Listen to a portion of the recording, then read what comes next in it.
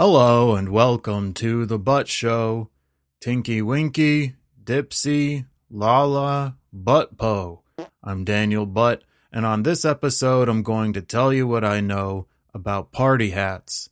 I haven't done any research. As always, I'm talking out of my butt. Okay. When you really think about it, most clothing signifies status. Beyond the basic requirements of sheltering our bodies from the elements and protecting our modesty, clothing exists to do little else. So all the style variations exist to reflect the wearer's personality, and sometimes also the designer's, sure. A crisp tailored business suit says, I mean business.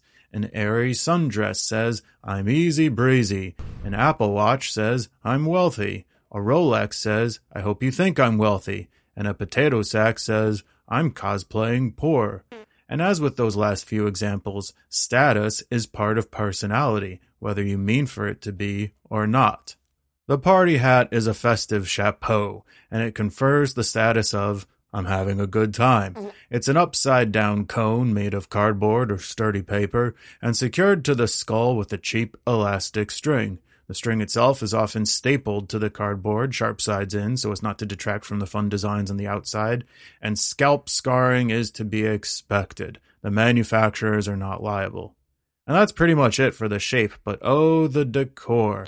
Many party hats are brand extensions for popular children's franchises, so you may have the Frozen Snowman partying, or a Minecraft person partying, Tony the Tiger, Joe Camel, all kinds of friendly animals.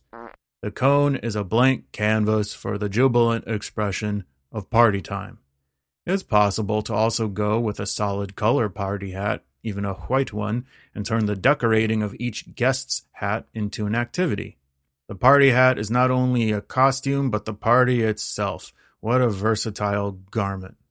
Let's go back to the form and the shape for a moment. It may appear to be a simple, basic cone, but then again, so are some other household objects. Take an unamplified megaphone, the kind cheerleaders scream into in newspaper comics or Pleasantville.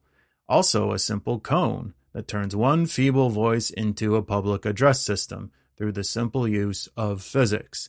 Everything comes in waves, light, sound, fan appreciation, and these waves spread out to fill space.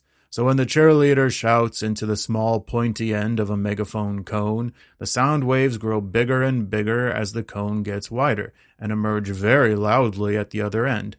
The same is true of the party hat. The pointy end faces up to the sky, and the wide end aims directly into the wearer's brain.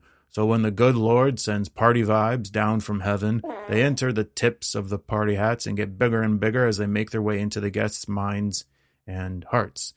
And we all know how big of a partier the good Lord is, turning water into wine. Actually, that's very dangerous. You can get dehydrated. Now, you may believe that any hat worn to a party becomes a party hat ipso facto.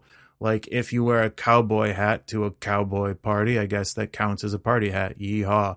But when it comes to hats that are party hats, even when they're outside of the party, the traditional cone is second to none. The only other thing that comes close is putting a lampshade on your head. It's the universal sign for idiots of a party that has run its course. Well, guess what? The purpose of a lampshade is to control and dim the light from the interior bulb. And when you wear a lampshade on your head is the light bulb.